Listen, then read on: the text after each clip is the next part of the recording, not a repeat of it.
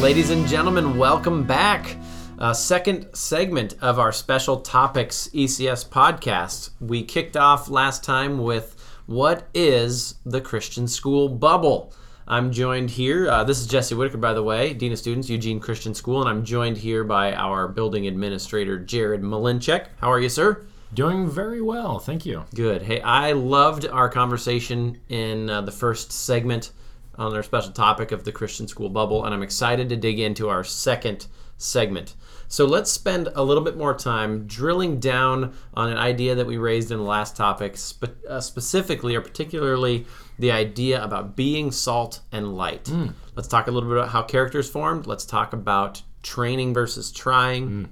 But first, before we do, let's just talk a little bit about, what you even think about this idea of being salt and light. Jesus calls us to be salt and light.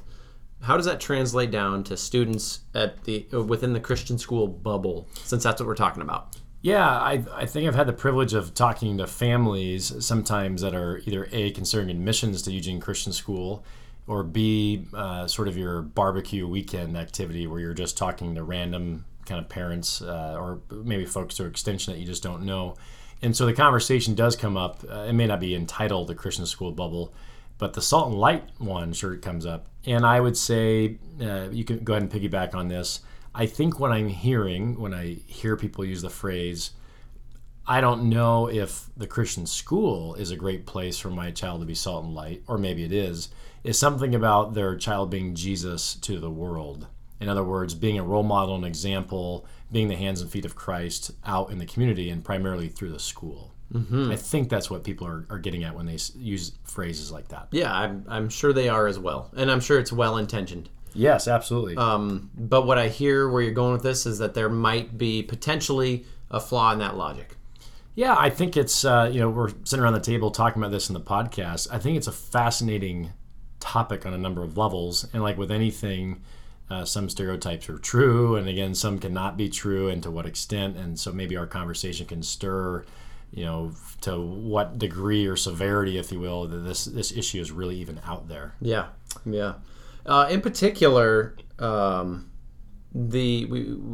talk about the age appropriateness of that idea of being Jesus to peers, and kind of what we expect from kids in the area of being Jesus to their peers or being salt and light, both at the Christian school environment, the bubble, or out of. What do you think about that? Yeah, of course, we know so much education a lot, especially at a young age, whether it's elementary, middle school, maybe starts getting phased out into high school.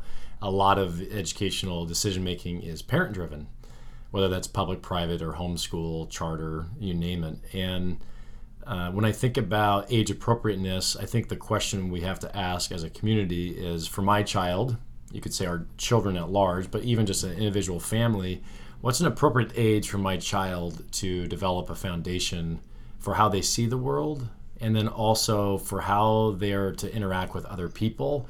And then the final thing would be how they respond to, I'll just say, the stuff of life, because there's always trials and things that happen in a day-to-day existence. And so age appropriateness, I would just raise the question about the different environments that we choose for our children. What can they handle? What kind of personality do they have? And what kind of character do they have at that age? Yeah, that's great. I love that you touched on character, and I want to dig into that for a minute. And churches do great work at this, and there's excellent children's ministry programs, youth ministry programs. But the reality of that situation is there's only so many hours that churches and youth groups can invest into students just for the time. We have a wonderful opportunity here to have an extended amount of time that we can pour into the lives of others. But you mentioned how's character formation. So what do you think? I mean, how's character formed, and how does the role of the Christian school play into that? Yeah, I would even just zooming out from the Christian school, I think character primarily, if we're talking about raising, and for ourselves as adults, but raising children that have high level of character, namely the character of Christ, regardless of the environment, I think we have to, understand that it is always a matter of a lot of different inputs. Character is not formed overnight. It's not formed in a 2-day camp in the summer. It's not formed in a 90-minute youth program on the weekend at a church, or in the weekday, that is. So And all of those things in and of themselves are good. oh, they're all very good, Yeah. and I think they all contribute Sure. to character. However, one of my favorite authors, Dallas Willard, he commented that our beliefs and by extension our character are really formed over a long period of time, just like with a cotton T-shirt. That is, you pick up lint on your shirt with every single interaction you have as you go around your life. Your parents, clearly, you might have a lot of lint on your shirt because you interact with them all the time. They rub off on you, and then you go to school and some things rub off on you in your peer group, and you go to church and that rubs off on you, and then you participate in youth sports perhaps, or you have music lessons and you have these instructors and coaches, and you put all of those parts together, and then you combine that with the Word of God and His Spirit, and all of those things, I think, over a long period of time formed character. Yeah. Yeah, I'd agree. And in a setting like ours where we have 6.5 hours a day with a dedicated staff that are all kind of pouring into it from the same direction, that's quite an opportunity. It is. Yeah. It really is. It's an opportunity to train on character formation, right? In order to prepare for a proving ground, whether that's the world, whether that's our playground. You know, talk about the difference between the training ground and the proving ground, and in particular, I think going back to Dallas Willard, the idea of training versus trying when it comes to character formation. Yeah, I know. As you asked that question, I look forward. I think in our third part of this podcast, we are going to maybe talk in details about how sometimes we stumble through it, but we as a school try to do these things. But just philosophically, to get started, let's say every parent, just take the basic case, wants to develop a child that has strong Christ-like character, and I would say that's a great goal for all of us. I know for you and I as parents, that's a goal of ours. Great, so we're all kind of on the same page. Well, it's like anything else, whether it's weight loss or if it's trying to kick a habit or maybe improve upon a habit. The question comes down to, if I'm going to enter into this process, sometimes we give it profession or lip service, and I would call that trying. So I might say to you today, I'm going to try not to eat pizza this next week. I don't have a vision for it. I'm really not that convinced by it at all. In fact, if a family or somebody says, let's go get pizza, I'm all in, and I will delete. My trying to not eat pizza is just simply not going to happen. Right. Now, if, fast forwarding back to character, I think we do the same thing. Sometimes we provide profession, or we do some surface level things to provide character. We see this a lot in certain school systems. They do a lot of one-time kind of assemblies, or bring in a guest speaker and kind of a rah-rah, because it can stir an experience. But training, the other T word here, training is always a intentional, thoughtful activity between a human or a group of people and God towards some sort of objective at the end.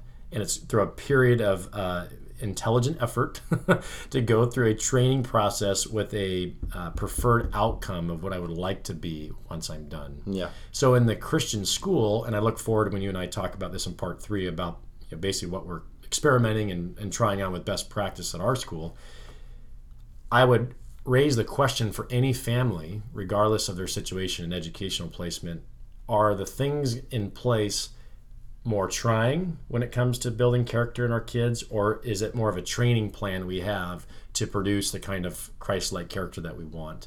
Knowing, with a huge asterisk here, none of us can just put them through the machine and they're going to come out this, look at my child. There's always a training. But I think those are the two platforms we have to see when it comes to we're talking about the transformation of a person, and there's very different ways to enter into that. Yeah, and I think one of the key words you said in there was training plan. Planning is huge. I think that distinguishes a big difference between training and trying, having a plan. Amen. So the idea of wanting a child to be salt and light in the world, when people say that, in particular in response to the Christian school bubble, sometimes I feel, or I receive that as if they're saying that that our Christian school is not the world. So what do you think about that idea that coming to Eugene Christian School is different than coming to the world to be salt and light? Meaning, can't a student come here and be salt and light? Yeah. Right in our building? Yeah, that's a fascinating question. There's so many layers, and to keep the podcast under 5 hours today, there were so many layers to the question, though, because some of this worldview thinking about education is cultural, and some of it's geography. The way we think about education in the Pacific Northwest is different from other parts of the United States and other parts in the world, too. because when you use words like we could add to the list indoctrination, for example, and I used the word worldview a minute ago, and then we add into that conversation salt and light. The question then becomes, when we're thinking about a Christian school, is that some sort of made up kind of educational environment that's not really how the workplace is down the street? So the other way of looking at it is, say, the public school or the public square is a better predictor of what the workplace will be like when they transition out of their school. And so I think the argument goes there, as I've come to learn about it and really think it through, is that the Christian school, while it might say it wants to produce students to be leaders and servants and have the character of Christ as they leave our doors, that it doesn't provide the kind of real-time cultural environment that challenges students, tests their faith perhaps. And so then they don't have any sort of practical hands-on training, if you will. It's all theoretical, and it just looks really nice, on the surface. Mm-hmm. Yeah, that's good. And, they're influenced by our staff. Kids are influenced by their parents, the churches, and all of that contributes, I think, to it. Let's wrap around to, when you talked about in the workplace, out in the workplace. Yeah. Some people say, maybe in the Christian school bubble, you're not tied into reality. Mm-hmm. The R word. The big R word. Yes. Let's talk about how reality, whatever that means, factors into this equation of the Christian school bubble. Yeah. And being salt and light. Yeah, and I think I'd answer the question first with, it all starts with Jesus, and it's a good Sunday school answer, because if Jesus really is who he is, and I know you and I would give our lives for that, but if he is who he is, then reality is formed around the person of Christ, and then by extension of that, all of the other activities that we have for our life should be a result of following the most influential person in human history. Mm-hmm. So if he's providing reality, then I would argue, therefore, that academic training, character training, how children should learn to serve, should be done in the context of the most influential person in human history. Yeah. So reality then is described, and Scripture, of course, says this, but just for argument's sake, then reality is defined in terms of Christ and his work. It's not defined through what you and I might think is, quote unquote, a normal experience, going to a normal school. So I think then reality, it gets stereotyped and talked about in cultural terms, but if it's around the person of Christ, then perhaps the Christian school is more, quote unquote, reality than what we see out in the workplace. Because a Christian student goes through and has hopefully mostly positive experiences that add those beliefs that lint on the shirt, and then they go out, let's say, and they run a business. Well, they're going to run into all different kinds of people with all different kinds of backgrounds, Christian or otherwise. But if they've been trained in the appropriate context to know how to deal with the issues of the day and have the kind of character, I don't see there being that big of a transition issue as people might think. In fact, I would argue a lot of the woe or the, wow, I wasn't really prepared for this, is probably more cultural experiences than we might think. Different kinds of people, the way they interact with you. But that's true of any social environment. You kind of are who you hang out with. And then when you go into the workplace, So the bottom line for me is, I think the Christian student, if trained well, should be very influential, no matter if it's quote unquote secular or a Christian organization they're a part of down the road. Yeah, I would agree. Man, that's good. I think we did a pretty good job talking about that idea of being salt and light. Yeah. Do you have any final thoughts? You want to wrap up on that? Yeah, no, I think it's such a fascinating conversation, and it's not to say that, I think what you and I both want to say, there's no quote-unquote perfect environment that's, again, going to produce the ideal child, whether it's school or work or otherwise. But we really do need to ask better questions, I think, about the goals of institutions, and then the bigger picture about what are the outcomes for my kids. You want to talk reality? The reality is kids get one education, formal education, that is. They can go to college, get a PhD, and spend many years. But this education prepares them for everything that comes down the road. Their relationships, the way they're going to interact with one another is very much formed, and all the research will tell you that, if 40-50% of human behavior is habitual, a lot of those habits are formed as a young person. And that's, praise God for counseling, because sometimes we need years of counseling to untangle just years of bad thinking about ourselves, about God, or maybe about other people. So it's a great topic, and I'm looking forward to talking about kind of how we're trying to handle this at Eugene Christian School. Yeah. So if you were listening in to this podcast and you had a follow-up question, something that we talked about, stirred up some interest of yours, please reach out. In fact, we might even bring you in on part 3 to have you as a guest or address your question in writing. Send it in. We're happy to talk about that. Mr. Malinchak, it's been a pleasure chatting with you, and I look forward to picking up the conversation in part 3 where we talk about how we do.